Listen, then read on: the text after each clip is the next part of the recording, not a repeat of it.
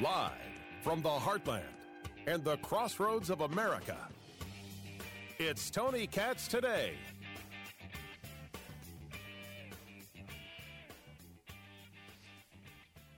So the debt limit, if it's not increased, the government cannot afford to pay its bills. That's the conversation. We're back to this.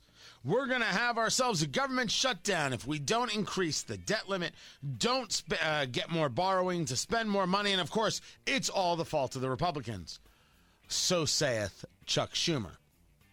But when you're the party in charge, Democrats are the party in charge, it's kind of hard to blame other people. Tony Katz Today. It's good to be with you. Facebook, Tony Katz Radio. The phone number, 833-GOT-TONY, 833-468-8669. What is it that we're looking at here? And is all of this about the $3.5 trillion spending package? That they have to borrow more money in order to engage this package of spending, this infrastructure, which actually isn't infrastructure. Let me bring in Joel Griffith right now, research fellow over at Heritage Foundation, law school graduate from the Chapman University Daly Fowler School of Law, also spent time working with a series of groups, including, I believe it's ALEC is one of the many groups, and he's the research fellow, as I said, for the Institute for Economic Freedom and Opportunity at the Heritage Foundation, and as I did have it right, director of the Center for State Fiscal Reform at the American Legislative Exchange Council. Let's start here, sir. Let's start with the basics. What exactly is a debt limit? What is it at now? What are they trying to get it at?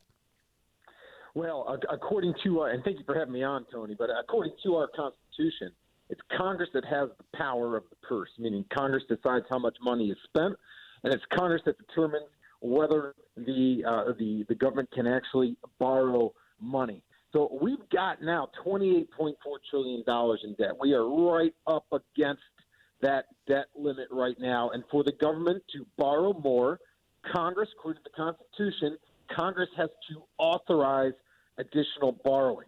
And with an enormous new spending, actually multiple new spending proposals, including basically a Green New Deal proposed by Congress, well, if they want to spend that money, then they're going to have to actually borrow more, because we're basically spending up to $2 for every dollar that we're bringing in tax revenue as of late. And that's really what we're down to right now. Will Congress lift the debt limit, or will they even do worse? Maybe they'll even just completely suspend the debt limit and give themselves a blank check. Well, that's what's being debated right now in Congress. So let's say the debt limit isn't raised. Is it that the country runs out of money, or is it that cuts would have to take place so the spending can be moved to other areas? Yeah, well, if you look at the amount of money we're taking in tax revenue, we have a gusher of tax revenue. In fact, if you go back to when the tax cuts went into effect with the Tax Cuts and Jobs Act 2017, we've actually seen tax revenue increase by 20% since the tax cuts. We're awash in money on the federal level. In fact, revenue this year is going to be about 10% higher than it was prior to the COVID pandemic and all the shutdowns. So what we have in D.C. is a spending problem, because the politicians, not just Democrats and Republicans, continue to approve more and more spending programs that far exceed the money that's coming in. Think about this. The money that's going to be spent the next 12 months combined with what Democrats and liberals in Congress want to spend over the next 12 months amounts to $9 trillion. That's more than $100,000 just over 1 year of federal spending for a family of four. And that's a lot of money. So we have a spending problem, not a revenue problem in Washington, D.C. Talking to Joel Griffith. He is research fellow for the Institute for Economic Freedom and Opportunity at the Heritage Foundation. So here it is. We get to this vote yesterday, and the Republicans in the Senate say, hey, thanks, but we are not interested in doing this. This cannot engage a level of cloture to start debate nor end debate. Chuck Schumer changes his vote from a yes to a no, so he's allowed to bring it up later. That's a procedural maneuver. Once that happens, they go through this and the Republicans say, no, we're not interested. And, of course, you get the jockeying back and forth about who's responsible for a shutdown. We are on the clock. You have Thursday midnight when the government can no longer pay the bills and things will get shut down. What is the theory about what could happen between now and then regarding a debt limit? Well, there's a theory that the liberals in Congress could go ahead and pass this on their own. But what they want is they want conservative and they want Republican fingerprints on this as well. Well, if they want support from conservatives in Congress on this, Congress needs to do a few things. And we at Heritage have been talking about the need not just to enact mechanisms to control the growth rate of federal spending, but we also, if they want to raise the debt limit, then we need to impose a revenue cap as well. Government's spending too much. So let's impose both a revenue cap and a spending cap. And the last thing that Congress should be doing is just lifting this and suspending it altogether. We should not be giving future Congresses a blank check. If the feds want to borrow more, then we need to go ahead and put in some common sense measures to at least try to get us back on the right fiscal track. Because if you don't like the slow economic growth that we're seeing now and the inflation, well, borrowing more is just a recipe for a future disaster that'll make today's problems seem just petty in comparison. Now let's put the emphasis on this $3.5 trillion. This was a so-called infrastructure package. We've been discussing it here now for well over a month. This wasn't about infrastructure. They named it human infrastructure, which is not infrastructure. This was about Green New Deal concepts. This was about childcare and healthcare, which you can discuss, but they're not infrastructure. This is about curbing cryptocurrency. Again, not infrastructure. Is this bill, this $3.5 trillion wish list as I see it, is that the impetus for raising the debt ceiling? Meaning, if this wasn't a part of the conversation, would we be having a problem at all? Oh, we would still be having a problem at all, because as bad as the spending bills are, the infrastructure package, which is a lie, it's not infrastructure, 95% non-infrastructure, but even if Congress were not passing and considering those pieces of legislation, we are still spending far more than we're taking in every year. And that's been a consequence of both political parties acting imprudently. But when you talk about these spending packages, that infrastructure, so-called infrastructure program, really, I mean, it's even more than a wish list. It certainly is a wish list, but really this is the dream of those on the radical left to fundamentally remodel our entire American economy. The leftists in Congress, and it's not an exaggeration to say leftist, Senator Sanders is an outright socialist and is one of the most powerful people in the U.S. Senate. They want a centrally planned, government-run enterprise that controls every aspect of our lives. And it's their dream that the elites, including themselves, the elites in D.C. and in government, can determine how we spend, how we use all of our economic resources. And that package that is thousands of pages, that affects every area of our lives, the education of our children, our energy, our food. It gets the federal government hands in every corner of our lives. So we have the issue of spending and the issue of running out of money, regardless of what happens with the $3.5 trillion. It's just the $3.5 trillion is an absolutely awful bit of legislation. But here's this new wrinkle. This new wrinkle out there is the idea that it doesn't cost anything. Talking to Joel Griffith, research fellow at the Heritage Foundation. Let me play you two things, Joel. The first was from Representative Pramila Jayapal, as I shared, saying that this $3.5 trillion plan costs nothing. As I said to the president, and I heard him say, this is a $0 bill because it's all going to be paid for with taxes on the wealthiest corporations and the wealthiest individuals. Then you had a guest with Brian Stelter on CNN over the weekend go about the same type of language. Why is that 3.5 trillion figure misleading? Because it doesn't really represent anything. It's this weird shorthand that's been used, but in fact, the bill itself will not cost $3.5 trillion in the sense that it will be entirely or at least partly paid for. So the actual cost in terms of deficits will be smaller than that, perhaps even zero, although I think that's unlikely. And it's not even... So we have in these two cases, in these two places, people pushing this line that President Biden himself put up that this bill will cost $0. But it seems it only costs $0 if you're taxing people, which means it's going to cost something. Is there anybody buying this line that this $3.5 trillion will cost $0? Wow, this is something straight out of George Orwell's 1984. There's a very real cost. We know it's far more than $3.5 trillion because of budget gimmicks, but there's a very real cost there. Congressional Budget Office, which is nonpartisan, rates all these. We know this is going to cost a lot of additional spending, but they're arguing that, they are going to raise taxes on the wealthy, and so if you're not wealthy, you're not paying for it, and therefore it costs nothing. Well, two problems with that. Number one, the taxes that have been proposed do not cover the total cost of this. Number two, just because a corporation is paying an additional tax, that doesn't mean that we as just everyday Americans aren't impacted. Those tax hikes are passed along to us in terms of higher prices or lower raises. And in some instances, it actually means these companies cannot even function, and the companies don't actually even get started. So when you're talking about raising taxes on businesses to a rate higher than communist China, there's going to be very real consequences from that. So this is a very real cost. It's going to impact not just business owners and the wealthy. It's going to affect all Americans who are looking to work and earn a living for their families. Hold on a second, Joel. Hold on a second. Let me counter this. Let me counter this with the words of Jen Psaki, who says the idea that costs are going to get passed down by these employers and companies is just absurd. I want to ask you about what Republicans are pointing to in the analysis from the Joint Committee on Taxation. They say, according to, if I've read the chart correctly, more than 16% of taxpayers would see their taxes increase under the bill that's approved by the House Ways and Means Committee.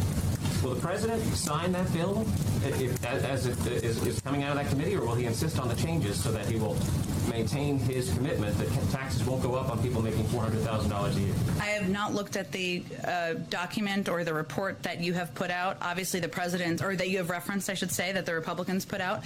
Obviously, the president's commitment remains not raising taxes for anyone making less than $400,000 a year. There are some, and I'm not sure if this is the case in this report, who argue that in the past, companies have passed on these costs to consumers. I'm not sure if that's the argument being made in this report.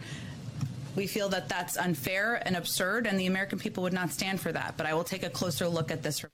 It's absurd. Absurd to think that companies will raise their prices if their taxes are increased. What do you say to that?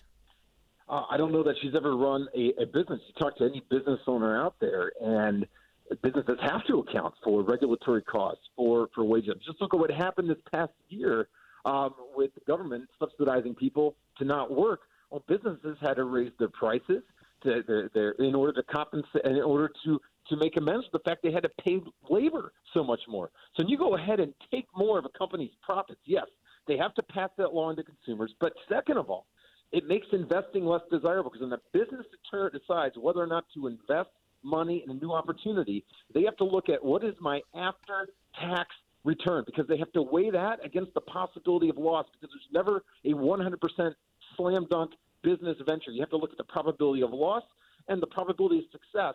And when you lower that after-tax potential profit, well, that actually means that a lot of projects are no longer make economic sense to invest in. That's why if you look at the states, if you look at the high-tax states versus the low-tax states, you see those low-tax states, by and large, excelling in terms of business development and jobs compared to those other states. So when you went ahead and jack up tax rates on businesses to something higher than a communist country, that is going to be a real negative impact, not just for the wealthy, but for regular middle-class American families. Joel Griffith, Research Fellow for the Institute for Economic Freedom and Opportunity at the Heritage Foundation. I appreciate you taking the time. You can follow him, Joel Griffith, on Twitter. You can check him out there. I appreciate it. Thank you so much. We've got more coming up. I'm Tony Katz.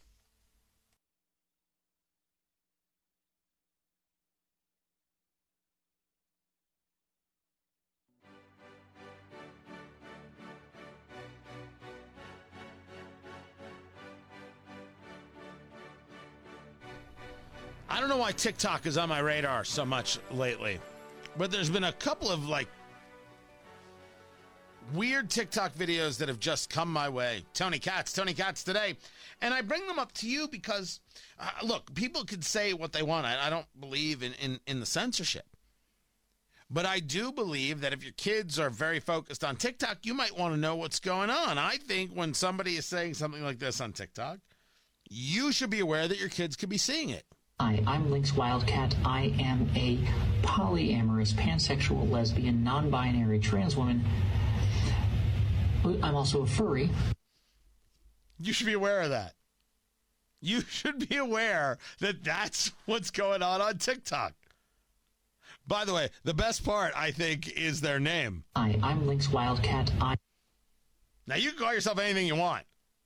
You get to decide your name. I don't. Lynx Wildcat over there. Then there are things. Now, by the way, I think that's something you should be paying attention to because kids who can be easily swayed, why do you think throughout history governments go after controlling them? They will start to believe that they're all these things too. And I didn't say that kids don't have questions. I think it's just wrong to feed into those things, especially when we're not based in any type of reality. It's not based in reality. Kids have questions. Kids can be confused. Your job as a parent and the adult is to help them through it, not to add to the confusion, which is what videos like this can do. But this one was just about straight up communism. Right there on the TikTok. I need y'all to understand that just because you've been conditioned to believe that private property rights, when I say private property, I mean property that is used for commercial purposes like factories and the machinery and commercial farming. Private property rights, we've been conditioned to believe are like of the utmost importance, regardless of the material impacts of those private property rights. So then when somebody starts to question those private property rights, they can be dismissed as the bad guy immediately. Doesn't matter what they're saying. Doesn't matter that they're saying, hey, private property rights really harm citizens, really harm a massive portion of our population. Y'all will say, no, because I've been taught that private property rights are inherently good, and anything that rails against them is inherently bad. And y'all need to realize that you've been indoctrinated with that and knock it the off. Yeah. Property rights are inherently good, and things that are opposed to it are inherently bad. Those are the facts. And this communism stuff, you need to knock it the blank off. My gosh, what a dopey thing to say. Private property, the ability to own something, is the difference between us and the slave. Only the free person can own property. But if you're a farmer and you've got the big tractor, the big this, the big that, the combines, in order to make the job easier, no, that doesn't belong to you. That belongs to all of us. You don't actually own that. You can't have control of that. You can't now sell food. You have to provide such things. Isn't this exactly what this woman is going for? You can't own. Private property is the problem. Private property is the difference between a worthy society and being a subject or a slave of a society. It's a difference between citizenry and slavery. Private property is everything. You got to keep paying attention to what your kids are doing on the tickety-tock. All social media. They are subjected to a lot of garbage, and it's our job to help your kids. Your job to help your kids, my job to help my kids, our job to help our kids navigate this nonsense. I'm Tony Katz.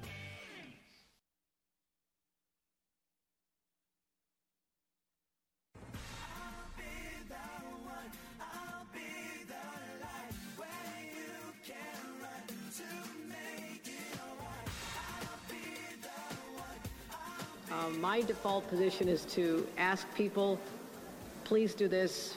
This is why. It's been proven to be safe. The vaccine's been out there a long time now. There are not legitimate religious exemptions because the leaders of all the organized religions have said there's no legitimate reason, and we're going to win that in court in a matter of days. And so this is so unnecessary. And I just want to appeal to the individuals to know that, you know, your coworkers want you to do this. Don't make the burden heavier on them as well. That is the governor of New York, Kathy Hochul, and man, is she terrible. Tony Katz today. Oh, no, there are no religious exemptions. I've spoken to all the religious leaders. Nope, you don't have it.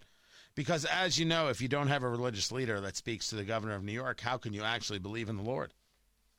As you all know, you only believe in God because some religious leader says you believe in God. You don't actually believe all by your lonesome now, do you? Oh, don't be ridiculous. Now, I've got a series of things to get into. Some amazing commentary about the vaccine and forced vaccinations. Now, again, I tell you, I'm not anti-vax at all.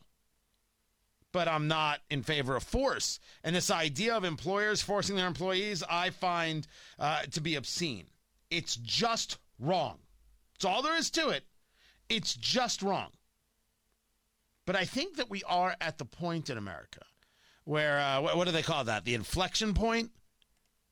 We're at the point where people are like, okay, we've heard it from you. We don't want to hear it anymore. People will make their decision in a year or 2 years or 3. They'll do the same thing about their kids. You've gotten everybody you're going to get. Calm down. Stop being psychopathic.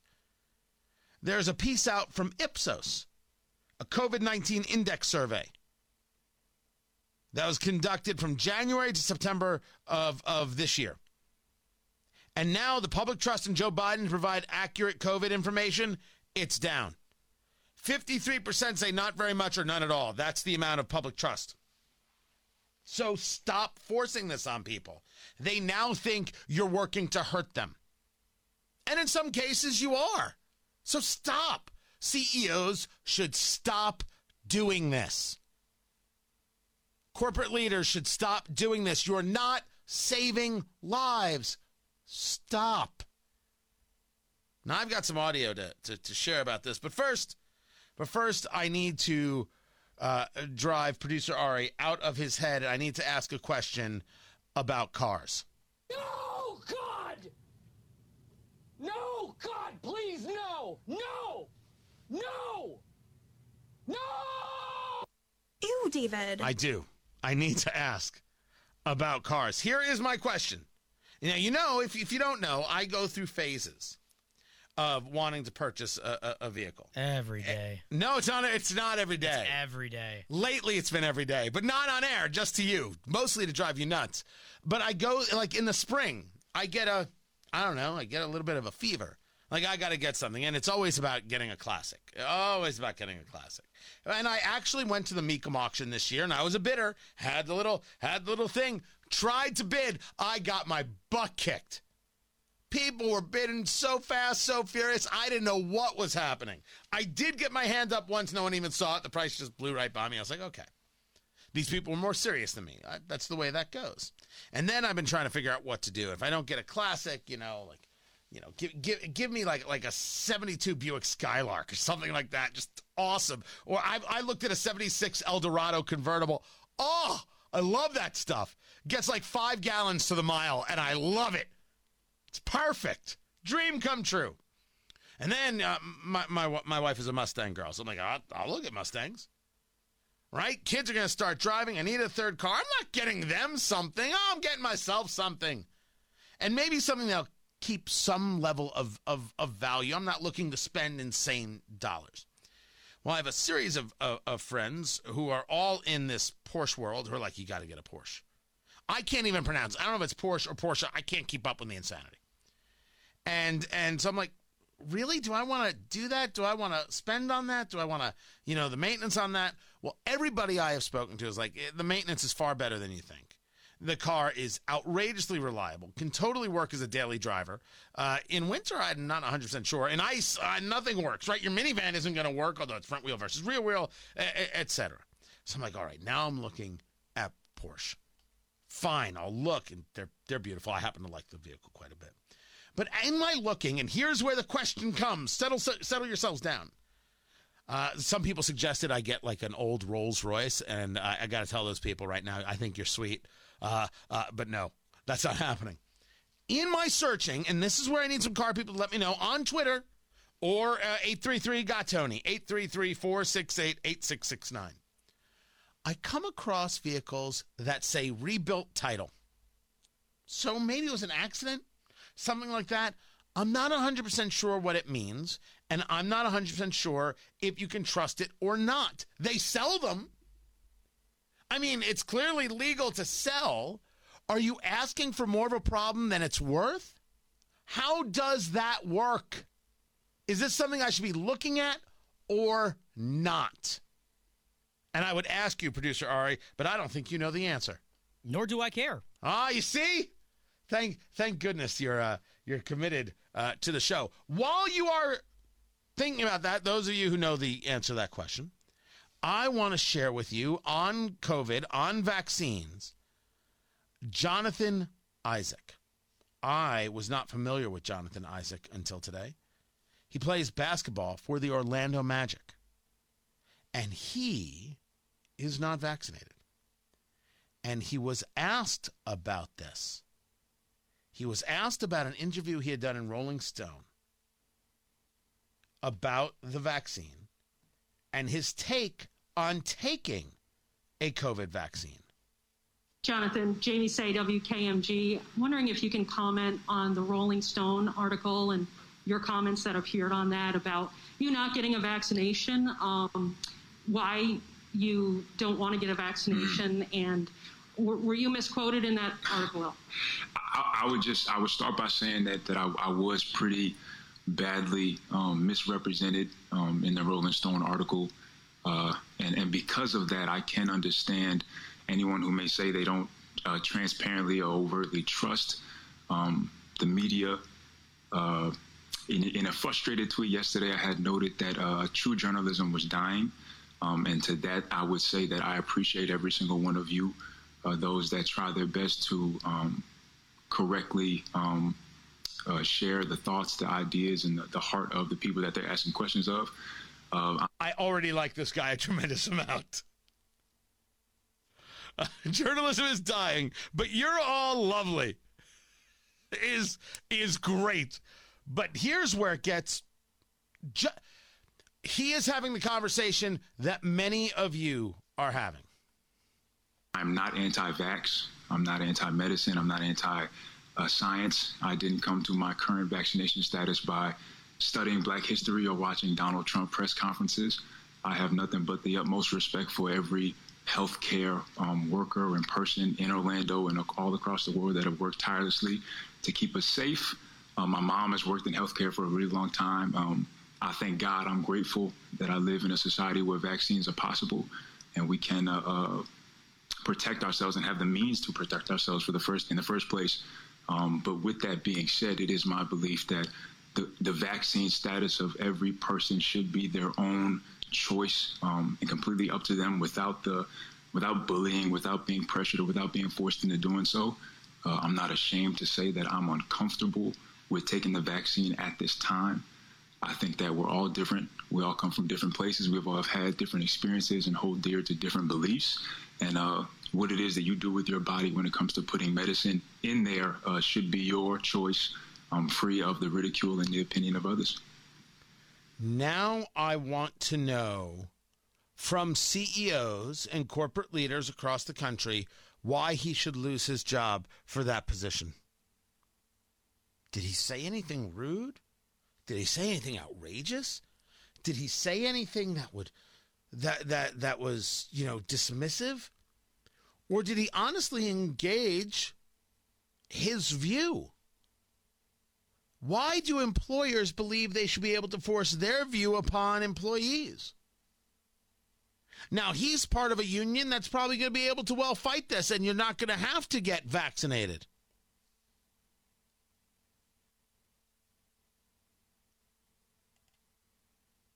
How about Bradley Beal? Do you know Bradley Beal? I don't know Bradley Beal. Now, this is him at a press conference. I haven't even checked this yet, Producer Ari. I don't know if he says anything foul, so finger on the dump button. What has he got to say about vaccines? Every player, every person in this world is going to make their own decision for themselves. I would like an explanation to, people with vaccines. Why are they still getting COVID? If that's something that we are supposed to highly be protected from. Like, it's funny that, it reduces your chances of going to the hospital. It doesn't eliminate anybody from getting COVID, right? What's wrong with that question? It's not a good question. Of course it's a good question. He says it doesn't eliminate anybody from getting COVID, right? So his argument is, if it's not going to stop me from getting COVID with certainty, why am I taking it? It's a fine question. Why should I wear a seatbelt if I still might get in a car crash and die? It's not a cure. It's a preventative. I don't believe you should force people to wear seatbelts. I'm just using that as an example of, and I think it's a bad example because you shouldn't force people to wear seatbelts. But no, you deciding to wear a seatbelt is your decision. Somebody else deciding not to wear a seatbelt has nothing to do with you. You are not impacted 1%. The argument that they make is, well, it increases healthcare costs. So does the hiker who goes into the wilderness and is lost for 3 days, and we send helicopters to go find them. We don't say you can't hike alone. I am not interested in a society that wants to say, for your own good. I have no interest in the nanny state, and I'd rather say to the nannies, to hell with you. These are solid, worthy conversations. What's interesting is that they're going to get union protection, and I'm not. You're not. They're going to get union protection. But I want to know, what about all the people who want to say that the only reason you're not getting vaccinated, I'm not talking about me personally, I'm talking about anybody, you're just a Trump supporter. It's you Republican Trump supporters aren't getting vaccinated. Ask these two black men about their politics. Go on. You're the ones, you the politicos, you the healthcare professionals, you the governor of New York, Kathy Hochul, etc. Oh, you're the ones holier than thou talking about the need to get vaccinated, and these Trump people, and these Republicans, and these Midwesterners, they're the ones not getting vaccinated. Here you go. Ask these two guys. But you won't do that, will you? Because that's your cowardice, ain't it? You won't dare bring it up to them. You'll just simply avoid that, and you'll go after the enemy of least resistance. We see you. We see you fully and completely and in every way. Now, this ties into a conversation about New York, where they are now deploying National Guard troops to replace unvaccinated health workers in hospitals. Why? Because the deadline came, you're not vaccinated, you don't have a job. So the National Guard is going to do the work. Does that make sense to anyone? Is that a value to anyone? You're going to force people to get vaccinated. They're like, I don't want to get vaccinated. So now we already have hospitals in levels of distress, right? They're filled up.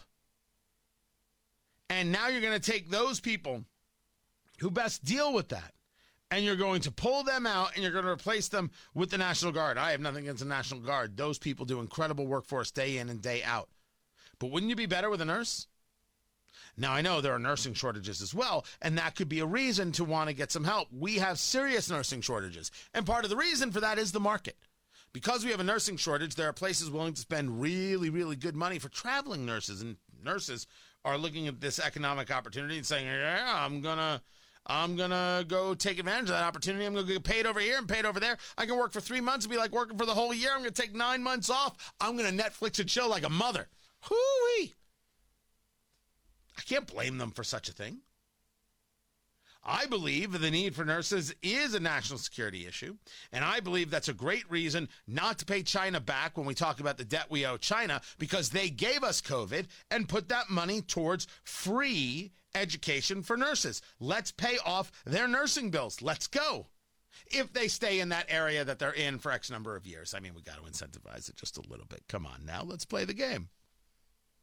That's my take.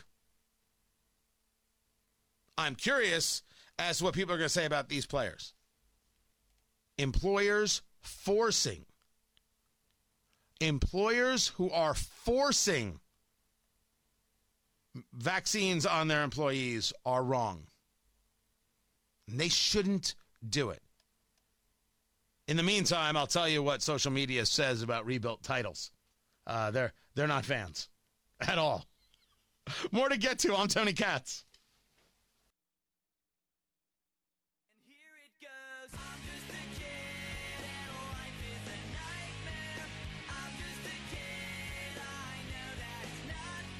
So the people have spoken. First of all, it's Porsche, not Porsche. Is it really? According to the Twitter box people. Wow, I've been wrong. It's Porsche, not Porsche. And I honestly I have absolutely no idea. But they have all agreed unanimously that if I were to buy a used car with a rebuilt title, it's just a horror show. Game over, man. It's game over. You're a phony. Hey, this guy's a great big phony. Like, just don't do it. Don't touch it. How dare you? Worst idea in the world. So, okay. This is why I check with you. Because I don't have the answer. Nor do I know what I'm going to purchase. I know I have to. You're never going to do it, dude. I need to do it. I've been hearing this for years. What do you mean I'm never going to do it? Because Never's a long time, boo-boo. Get off the pot, Tony. You've been on this train for too long. I can't hear it anymore. I will buy this car for you if it'll get you to never speak of it again. Okay. You can buy the car for me. You're never going to be able to pick one out. No. We can go right now. I'll pick one out. Just tell me where you want to go. I'll pick one out. 20 minutes. We can't be sitting there with our hands in our pants. Nope. 20 minutes. I'll pick it out in the first 30 seconds. This is called the long con, guys. I've just been waiting for producer Ari to say, I've had enough, I'll buy you the car. Oh, man. So, I'll show you what it is tomorrow, unless producer Ari, is going to be what would you call it, a welcher? They still use that term? What happened in front of the Senate Armed Services Committee? That's next. I'm Tony Katz.